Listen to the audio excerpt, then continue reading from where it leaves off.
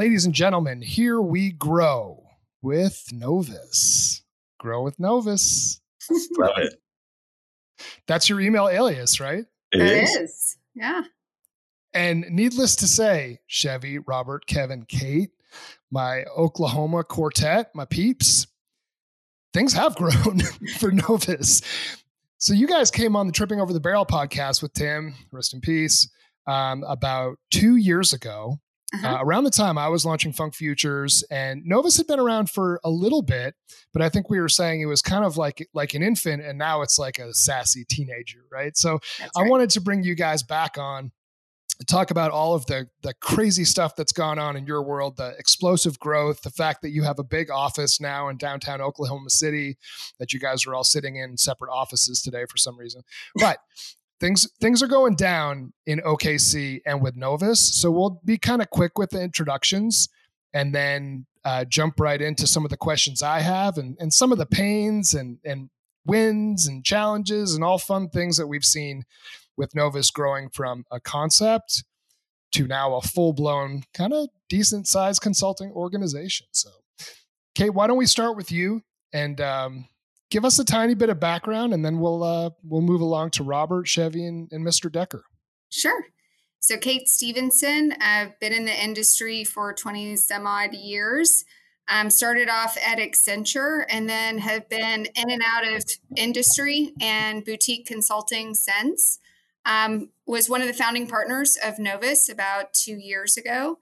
And really where my sweet spot is not only business development for Novus, but also helping our clients with strategy. So I work with a number of clients today. I have about 3 or 4 of them where I become kind of their interim CIO and strategic advisor. Wow. So, yeah. Cool. And is that mostly upstream or is it across the board right now? Upstream, but with midstream assets too. So we're dealing with a lot of gas plants, pipeline, as well as their upstream assets. Yeah. Cool. Well, we'll jump into more on the project front. It says Robert's video is loading, so we'll go to Chevy. Okay. Yes. Hi, Chevy Thomason, obviously. Hello. Been doing this like Kate, a little over 22 years or so. Held mainly from the industry operator side of things, spending a little bit of time at Devon, a large amount of time at Chesapeake, and then jumping into the consulting world. Find that to be fulfilling because we get to help so many different people. We are ultimately problem solvers at the end of the day. So we get to do a lot of problem solving, which is fantastic. At this stage in the game, my primary function at Novus is outside of just the data management world is getting to approve expenditures for Robert, Kate, and Kevin. So approve or deny. Let's put it that way. So anyway, no, to be serious, I mean, the data world is my nitty gritty sweet spot and the part that gets exciting, especially you hear people in the office talking about stuff. And the next thing you know, you're in a conversation for some client. You may really not even know what's going on, but ultimately you're able to steer a conversation in a direction that opens some doors and eyes for our team to be able to provide better recommendations for the client.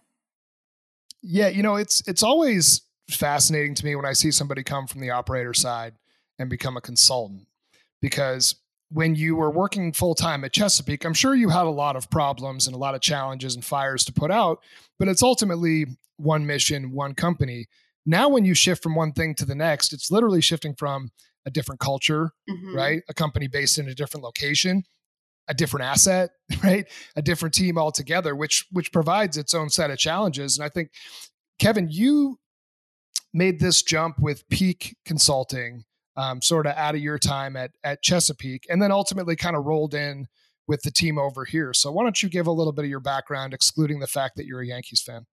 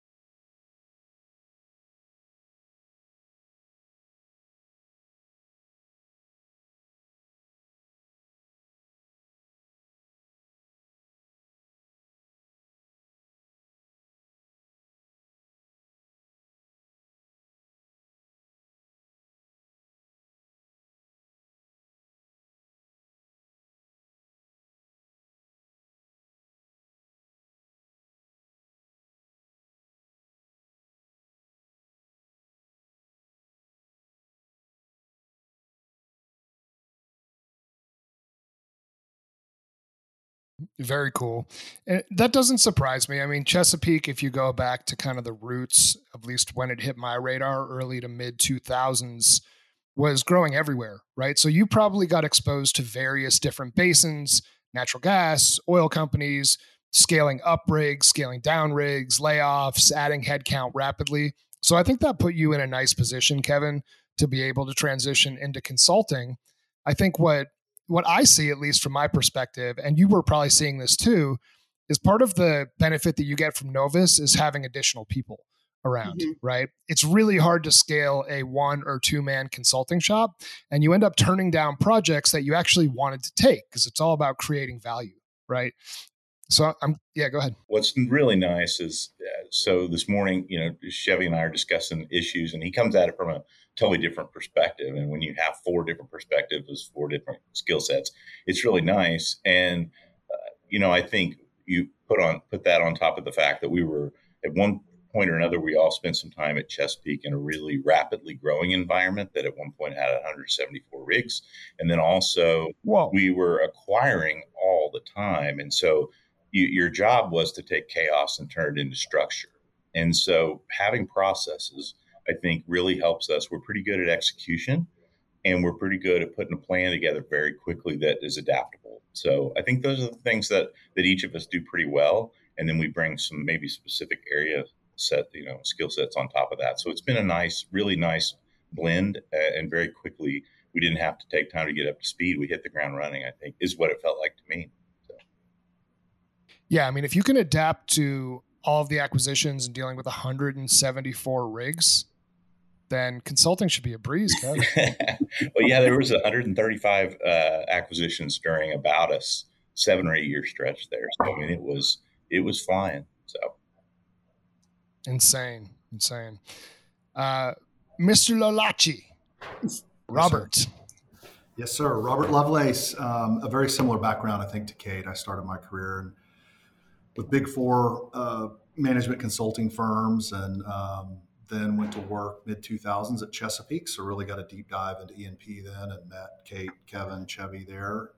And in between there, just where I worked at another operator, went through an acquisition and worked for several other consultancies, and just kind of been at that intersection of technology, data, process, and people, and working on projects around that. So it's like Kate said, formed this company almost 2.5 years ago, and yep. It's been a wild and great and awesome ride since then.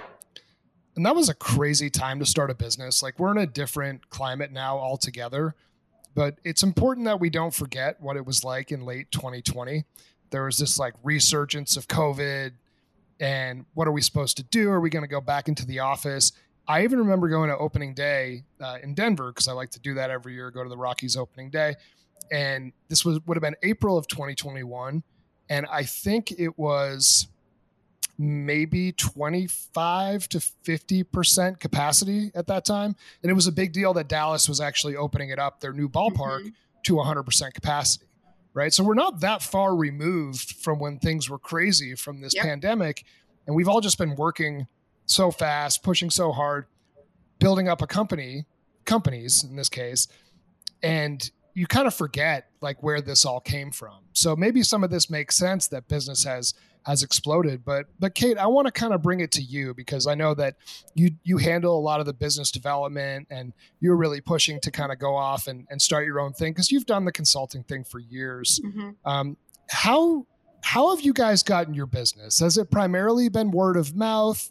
You get a couple projects that are successful, and then you sort of repackage or repurpose those. Like, what would you say has been the main way that you get business? Relationships.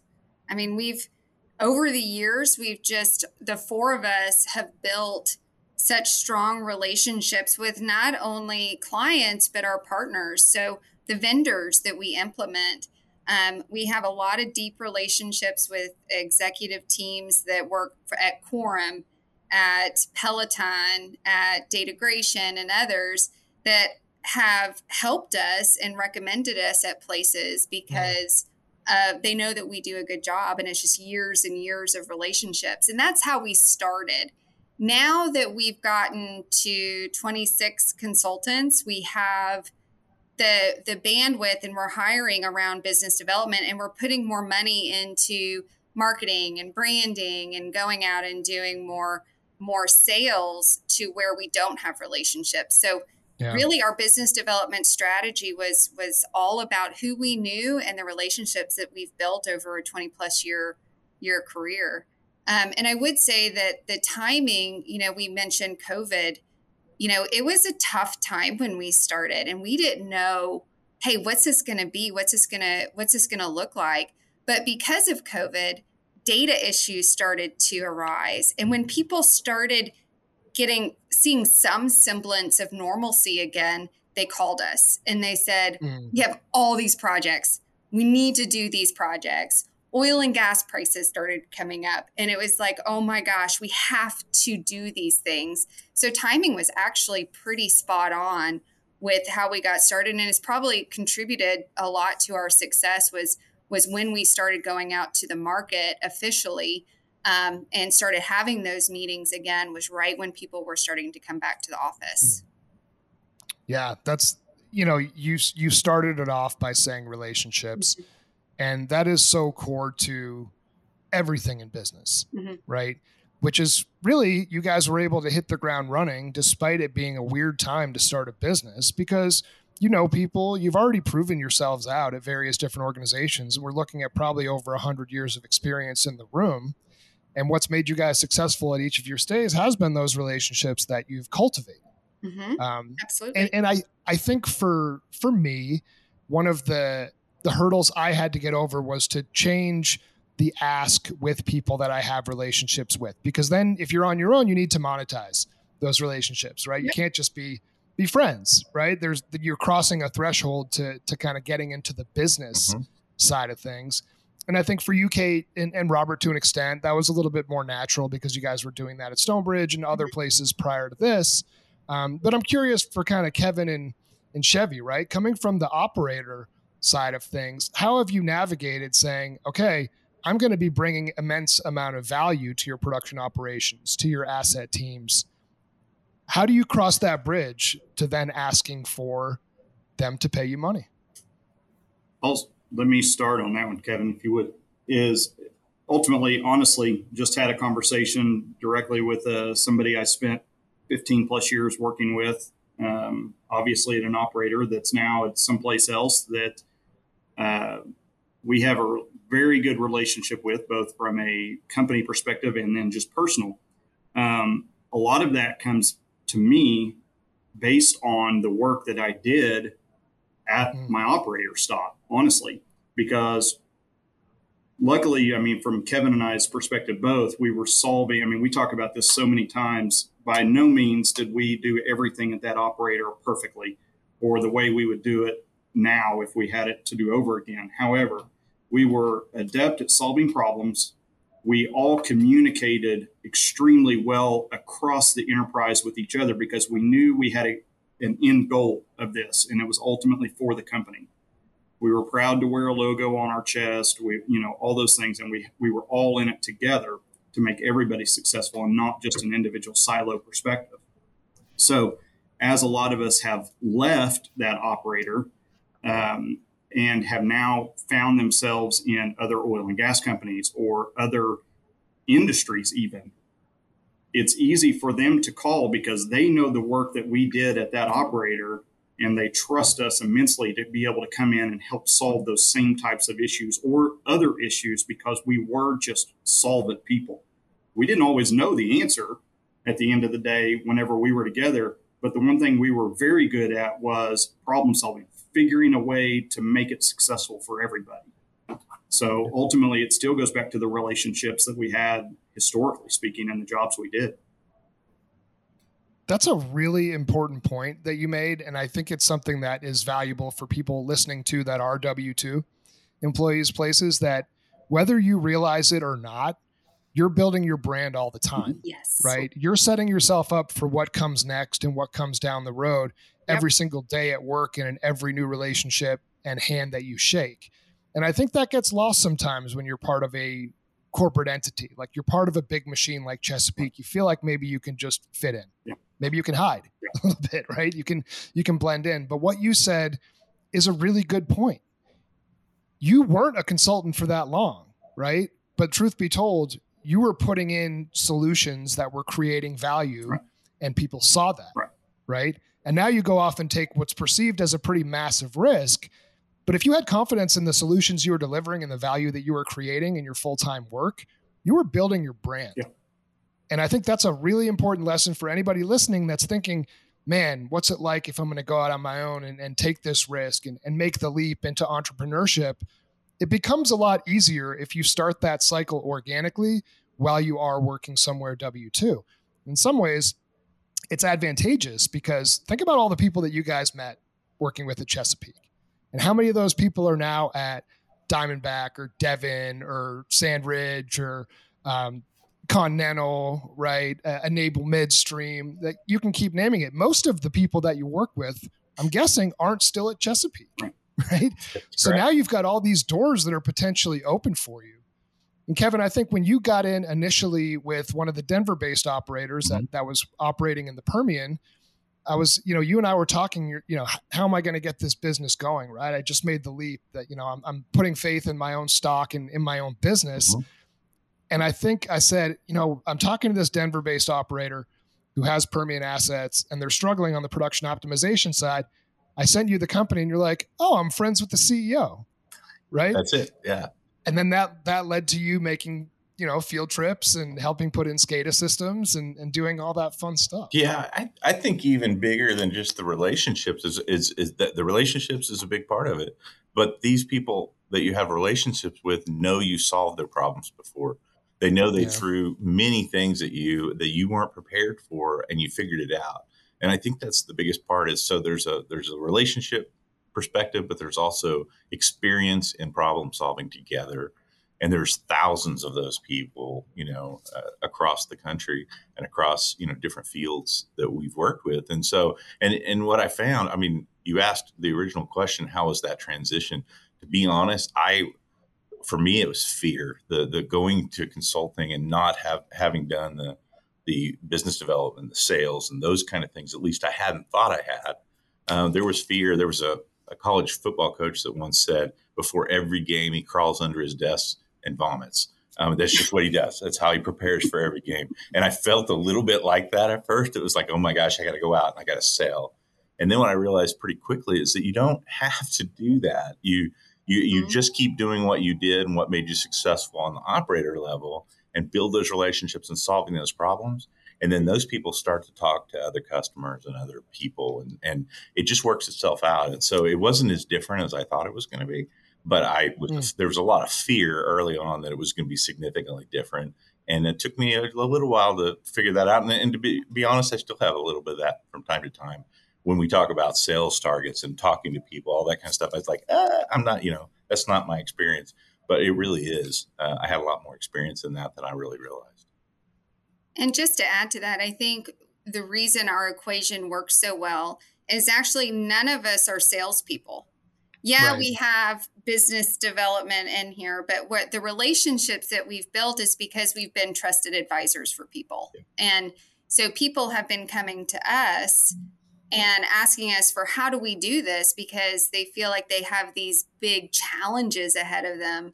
And so we actually, we're looking to bring on sales, but the success that we've had so far has really just been because of that trust that we've built, like Kevin and Chevy have talked about.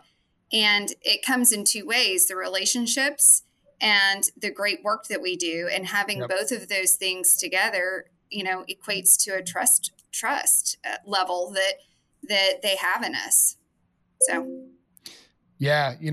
A phrase that I've used before on podcasts and just in business in general is that people buy from people that they like and trust. People do business with people that they like and trust, but there's a third element to that too. People do business with people that they like, that they trust, and that create value for them. Yep. Right. And if you're consistently creating some level of value and putting the customer's needs over yours, the business is going to keep coming. Right. I do want to push back a little bit on you, Kate, because I know that you're actually an excellent salesperson. Oh, no, I wouldn't say that. And that's all part of it. Well, You had to sell these guys on coming with you at Novus, right? So. I know I did. They were easy though. They're suckers. I was able to do it. So it's not all rainbows and unicorns over there, though. There's obviously challenges with growth. Talk to me a little bit about some of the craziness, some of the hectic times that you guys have dealt with in, oh my God, we just took on another customer. We need somebody to service it. Like, does anything stand out if you think about the last 2.5 years of something that maybe made you a little bit scared, something that was like, I'm now officially outside of my comfort zone? Anything stand out to you guys? I mean, this week. That sounds like the encapsulation of our whole week. Who's going to answer that first? Yeah, let Robert take it. Well, first of all, Jeremy, there's so many of them. It's hard to pinpoint one. I think the ones this week have been good ones, right? It's let's go hire an additional 2 or 3 resources to fill this need that we got. And a lot of opportunities that are kind of popping up that were somewhat unplanned, right? They were conversations that we started 9, 12, 15 months ago. So it's good to see that bear fruit. It doesn't always kind of stack up with the timing and the timeline that you want. And so I think that's the challenge of kind of navigating through there. But I think when you get some experience under your belt, you learn to deal with the unexpected. You learn to kind of work a process through it and know that you'll get on the other side of it and solve it. I think for me, the biggest one was probably early on, and it was probably months 4 through 6 in the second quarter we were in business. And we started strong with a project. It didn't quite go where we thought it would go, and not because we didn't do a great job. It just, some key people that brought us in were no longer with the organization, and that happens sometimes too. Yeah. But we really had to kind of turn around and go, okay, now we got to organically just sell. Who can we go talk to? And so it's like, it's a shift in a different type of work at that point, and heavily on sales, what you guys have been talking about. So we did that. We recalibrated. I think by April things picked up. So it was good that it was fairly quick. If it had gone another quarter or two, I probably would have had a heart attack. I don't know. No, it's like, it's reassuring to hear that, right? Like the path to success is never linear. And I think that, like you said, Robert, that was probably the best thing that could have happened, right? You guys thought there was stability. You thought there was security. You thought there was payroll coming in every month. And then what you anticipated being a 12-month engagement ended at 3 months because you lost some key people. This is not unique to you guys, right? This happens in business all the time. But then it's, what do you do, right? Okay, we want this to work. We're all in on this, right? We've put our own capital into this. We've invested time. We spent time away from our families. Now what? And I think that's where probably you guys were able to dig deep, grab some of that fortitude that you developed from working in some lean eras, right? You guys have seen negative oil prices. You guys have seen, natural gas in the 2s and the 1s before, and had to find ways to navigate that and prove value. So I think that that's really important to hear. But on the positive side of things, Kevin, you were so excited about this when you told me, you're like, next time you come to Oklahoma, you got to see our office. So tell me about what kind of prompted you guys to get an office, and what's it like now when you've got an office that you go into and it's your office? Kate, you want to take that? Sure. So it's funny. We had a town hall yesterday, and we were laughing because we have 2 office spaces last year. We had one that we thought, okay, well, people are needing to collaborate. They're needing to use conference rooms. So we got like a co-working space. And within 1 month, we outgrew it. Everyone just started to come in, and we had one office, and then we had tons of conference rooms that we could use, and we outgrew it within a month. And we were actually terrified to sign a year-long lease there when we were like, well, we don't know what we're going to be like. We don't know what we're going to do. And so we did, and then we outgrew it. And so then we decided, well, can we stay within the same property management group so that we don't lose the lease that we just signed and get a bigger space? And that's what we were able to find. And we found a company that was needing to sublet within the same management group. And so we just took over their space, got all our furniture, got all their AV equipment. It was really easy. We moved in 1 weekend. And what we were worried that no one would come in because everyone likes working from home. But we were real adamant to say, hey, we want a good work-life balance, and we want you guys to have the ability to choose whether or not you come in. We're not forcing anyone. We're not creating a policy, but because we're all fun, happy people to work with, everyone was coming in, and now every single office is filled, and we're looking at how do we even build more offices, because now there's people just coming in and not having a place to sit. So it's been a lot of fun. And it's just fun, having people together and sitting over the coffee machine again. I mean, it's been 2-3 years since we've had that. And it's just brought us all together with a fun cultural vibe. So. And I know a lot of people are talking, the different type of space, whether you work from home or work from the office. What's been really cool here is that it's given us the opportunity to do both. Everybody's fairly flexible, and we've enjoyed being able to do that. Have a place that, Chevy can come next door, or Kate can come next door, or whatever, and we can solve problems real quickly. We needed that, but we also have the opportunity to work from home, or if we're traveling, and we do all those things too. So, and the one thing Kate didn't tell you is the reason we could move in a weekend is because everything fit into a small pickup truck that we had before. We didn't have very much, but it was a quick move, and it's been really, really a good move for us. Yeah. Yeah, I think that it's very hard to establish company culture remotely. For certain organizations, it can probably be done. If you're heavy on development staff, right, where it's people that are putting in their AirPods and listening to music and cranking out code, maybe being in the same place isn't as important. But I think in more creative and entrepreneurial environments, like Digital Wildcatters, for example, I was down there last week during NAPE, and there's just an energy about it. You go into the office and people are stopping by, and someone records a podcast and then leaves, and then somebody else comes into the studio and the other person's on the way out and they're talking about their Bitcoin mining adventure. And then you've got a tech entrepreneur, right? And there's energy drinks in the fridge, beers, and there's just a vibe to it, right? And I found myself being more productive working in that office, despite there being more distractions. And I think, Colin McClelland at Wildcatters has been pretty vocal about people need to be in the office.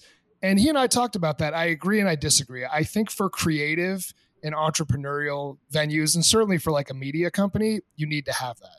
But I also think there's a place for the remote work if people don't like being in the office, if they feel like it's distracting, if they're not getting as much work done, if they can't hit their billable hours. But I think it's interesting because everybody wants to take like a firm stand on what it should be. It sounds like you guys have found a little bit of a balance, right? Like we got the office, you can come in if you need it. Yeah, and what we're finding is you nailed it. We have our data engineers and our data analysts and more of the development types that still work from home, and they come in when we have a meeting.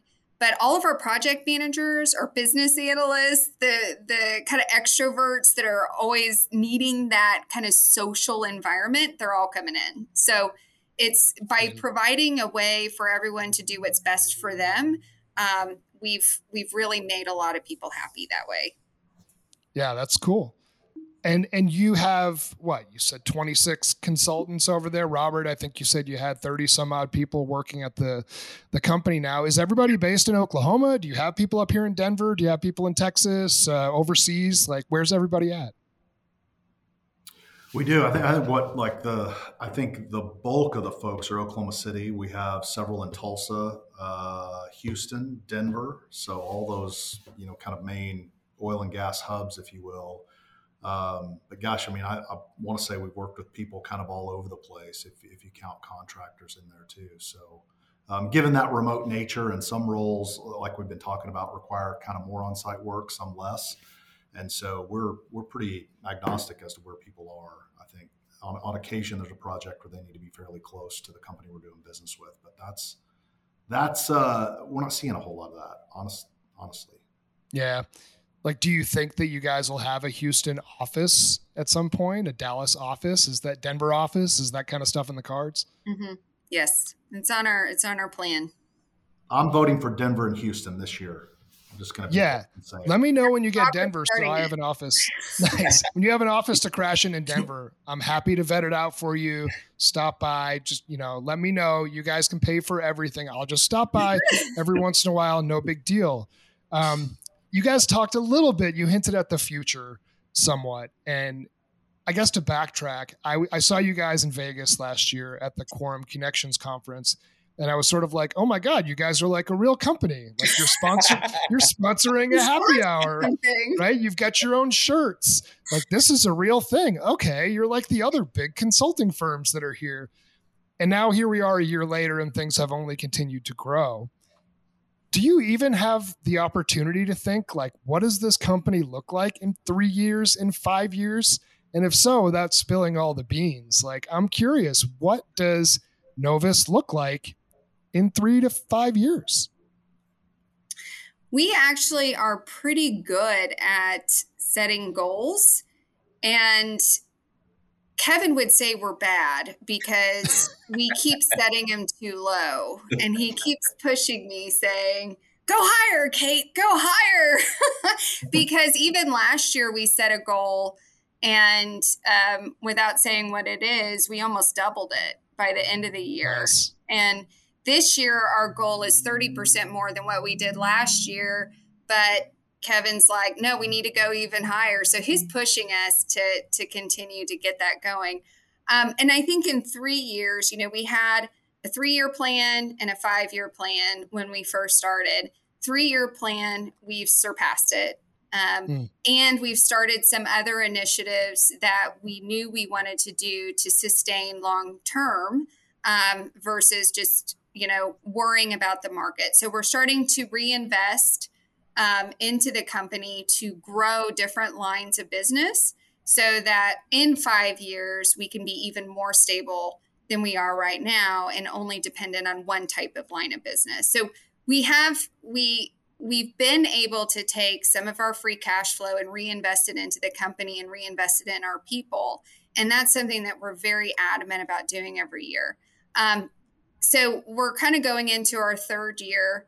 And at the end of this year, we're wanting to be 30 to 40% bigger than we were last year. And by the end of 5 years, we're looking at being about 3 or 4x what we were last year. So that's kind of our goals that we have right now. And of course, going into different lines of business, different markets as well, just to make sure we have some stability in case we see some crashes again. So yeah. And Jeremy, they've all these folks have kindly agreed at the end of year 5, I'm going to be retired in Kentucky, doing bourbon tours. They'll call me if they need something. I'll winter in the mountains with you. Let's go, baby. We're trying to figure out how we can do a big company retreat in Mexico. So.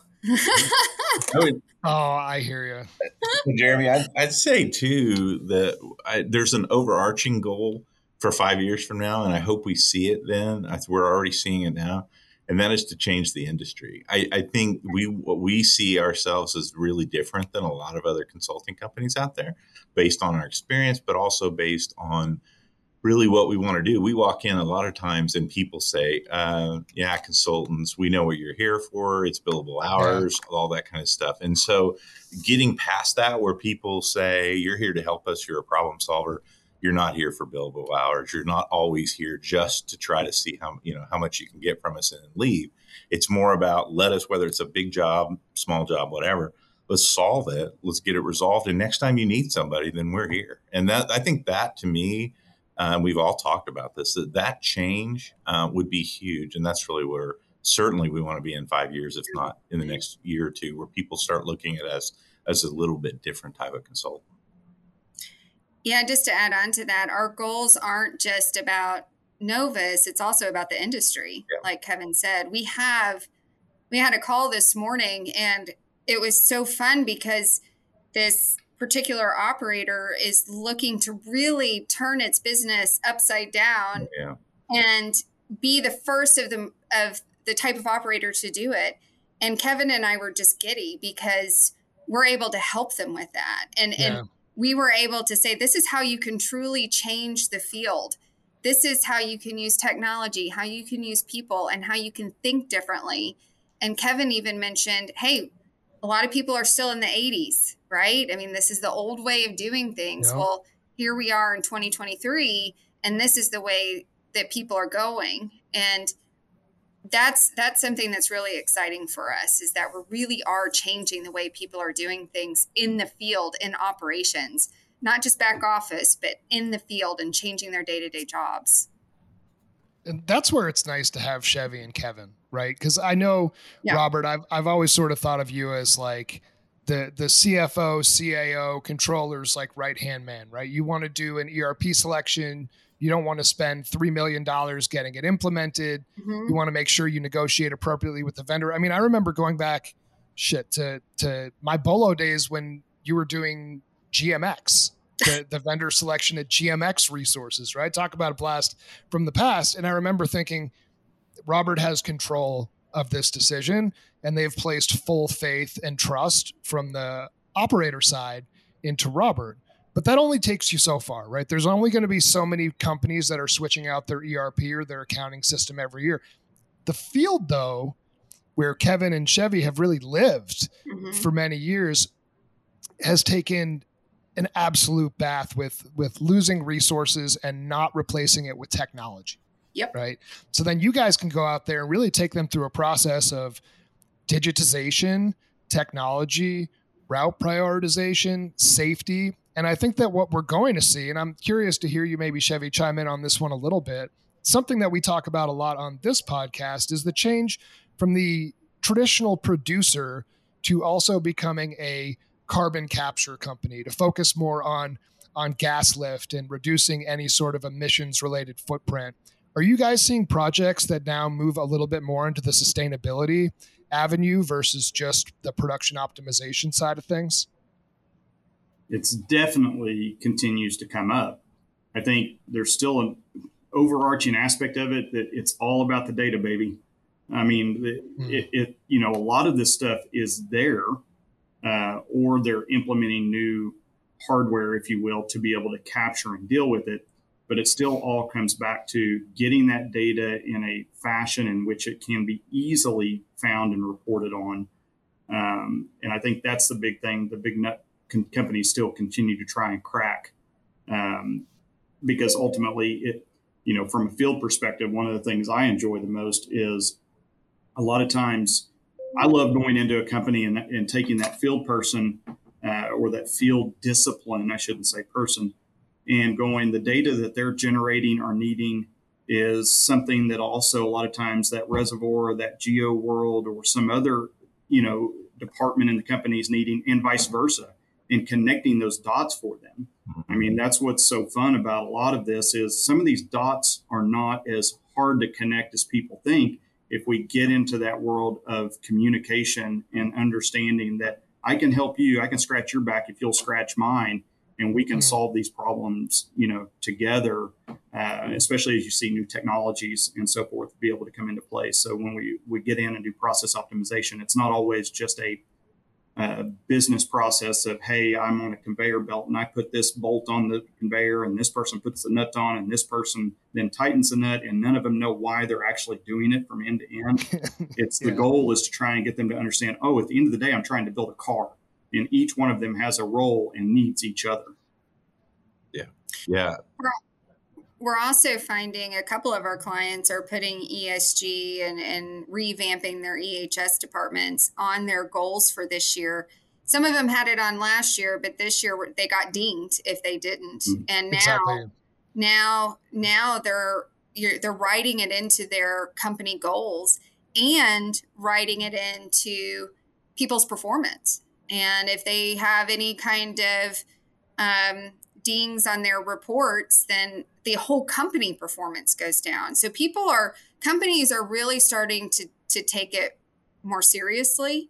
And we actually have a project coming up where we are completely, like Chevy said, putting some data management practices in around their environmental data and health and safety and getting it into a database.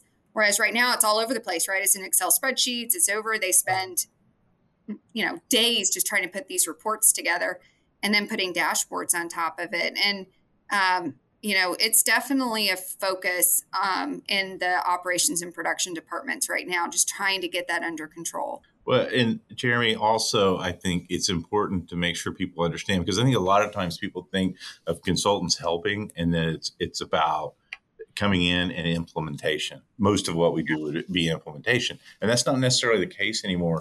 And the earlier you can get us in, even if we're not part of the first project or two, the earlier that you can get us in, and we can look at what technology do you already have that you're not using.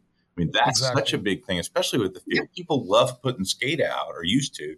Back when things were a little bit better, people would put skate on everything, and yet they're not using. They're not optimizing that. They're not, they're autocorrect or auto fit and all those different things that you can do with your SCADA to make sure that it's changing. Those kind of things we want to talk about with you, because sometimes it's not a new piece of software that you need. You need to be implementing the technology you already have. And then sometimes it is. It's finding something that fills the gap across what you need, whether that's in the field or across your whole data, the data flow throughout your organization. That's what I think people need to understand. It's not just implementation, and we have to know your process. And people knowing your process as a company is incredibly powerful, and may actually even lead to you not necessarily needing new software or utilizing the software you already have. Because again, most of the solutions we have, it's around understanding process before it is just slapping a new piece of technology. So I think that's important, and it's important in the field, but it's also important across the whole organization. Yeah, man. First of all, I can't believe you guys turned Kevin Decker into a full-blown consultant. Did you hear that answer right there? You can't just say yes or no anymore. There's always a well, right? It took a lot of training. It did. A lot of training. It did. Oh, man. I love it. I love it. And I think, an example that I want to use is from Whiting. So, Whiting Oil and Gas, which merged with Oasis and now it's Chord Energy. Mm-hmm. They went through a phase where they acquired a bunch of assets, a bunch of different companies. They grew very fast, and when shale really became a thing, especially in the Bakken. And all of a sudden, they got a little bit out of control with all of their tech purchases. So then they go bankrupt, a new team comes in, and the new CFO came in, and I was talking to him about some of his software goals, and he goes, look, I've got like 3 AFE workflow systems. I've got 5 field data capture solutions. I'm not spending any money on technology. I want to figure out what we've already paid for, what the contracts look like, and then figure out, make a selection of what we've already selected to see what can work. And I think this is common in oil and gas, where you have particularly a younger energy coming into a company, and they see a piece of tech and they have budget and they buy it and implement it. And then it's like, wait a second, this other group already bought this, and it already kind of does some of that. But it's like, well, there's sunk cost, right? Well, there's sunk cost here. So then, how do you reconcile all that? And then I think you end up saying, you turn to a consultant to say, oh my God, you guys actually do have a bunch of things that do similar things, which aren't easy conversations to have, because you're telling them you kind of overbought, right? So then the vendor's pissed at you. Somebody's pissed at whoever made the supply chain decision. They're pissed internally, right? And the easiest person to blame is somebody external to the organization, which is you, right? Or which is the vendor themselves. All right, we got a couple more minutes here, and I want to throw some things at you. We're gonna do rapid fire. I'm gonna throw a person's name out there, and you guys all have to say the first thing that comes to mind. One word. Okay. Ready? Adam Hutchinson. Ooh, can I use 2? Yeah, of course. Mad Genius. Mad Genius. That's a good one. Drinking partner. Okay. We're going 2 words. Party machine. There you go. 2 words. Kevin. Friend. Nice. Good one too. Let's go with Aubrey McClendon. Genius. Miss him. Visionary. Visionary is kind of where I was going to. Yeah. Nice. Tom Ward. Disappointed. I mean, I didn't know Tom well, but I'd say diligent. Is dedicated. That's a good one. I'd say I'm going to go with Kevin's because I don't know one. Well, at least somebody on this call has some balls. And the final one, Kevin Durant. Love him. Cupcake. What'd you say, Chevy? Cupcake. That's what everybody called him when he left. Cupcake. Oh, come on. I don't care. Great basketball player. All right. I'll take you guys off the hot seat, but had to throw a few. I thought you were going to say Trump or Biden or something. Try to I know. I was getting nervous. I wanted to keep it OKC, Oklahoma centric. Oh, there you go. You know? I never met Aubrey McClendon, but I heard him present once in the Marcellus in Pittsburgh in 2009 and found him to be an amazing, compelling speaker. I didn't have any money, nor did I really understand oil and gas, but I was ready to buy some minerals or invest in some company's stock that were based up there. And I just thought his delivery was absolutely incredible. So despite the fact that, you know, only walking past him in the hallway of the Pittsburgh Convention Center there, I felt like there was some sort of kinship. And then when I heard the news that he died, I was actually on a plane to Midland, Texas, which I felt like was sort of reflective of the whole thing, right? Because he was in some ways responsible for shale plays taking off. And here's a guy who didn't know anything about oil and gas 6 years after I heard him speak on a plane from Denver to Midland. Yeah. Right. Yeah. So his impact went far beyond just Oklahoma City, but I think certainly what he was able to do there, pretty powerful and cool stuff. I don't know Tom Ward. I just know one year he made like $90 million, and that sounds pretty cool. So good for him on that. I look forward to seeing you guys in Vegas. I'm sure you're going to be there for Quorum's Connections conference. Where can people find Novus online? Go to growwithnovus.com. Growwithnovus.com, and they continue to grow. Wanted to thank Robert, Kevin, Chevy, Kate for coming on. I think we'll do this again in a couple of years when you've got 100 people. That's right. And I'm chilling out in your Denver office. That's right. Drinking and eating everything that's in your fridge. Sounds great. Congrats on the success. And, you know, I always have appreciated your kinship and friendship and support. And it's great to see the way things are going. It's not a surprise, and look forward to checking in again in a couple of years. Thank you, Jeremy. Thanks so much. Thanks for having us. We've enjoyed seeing your growth as well. So it's nice to be on a similar path. Hey man, every once in a while the good guys win, right? That's right. That's right. No.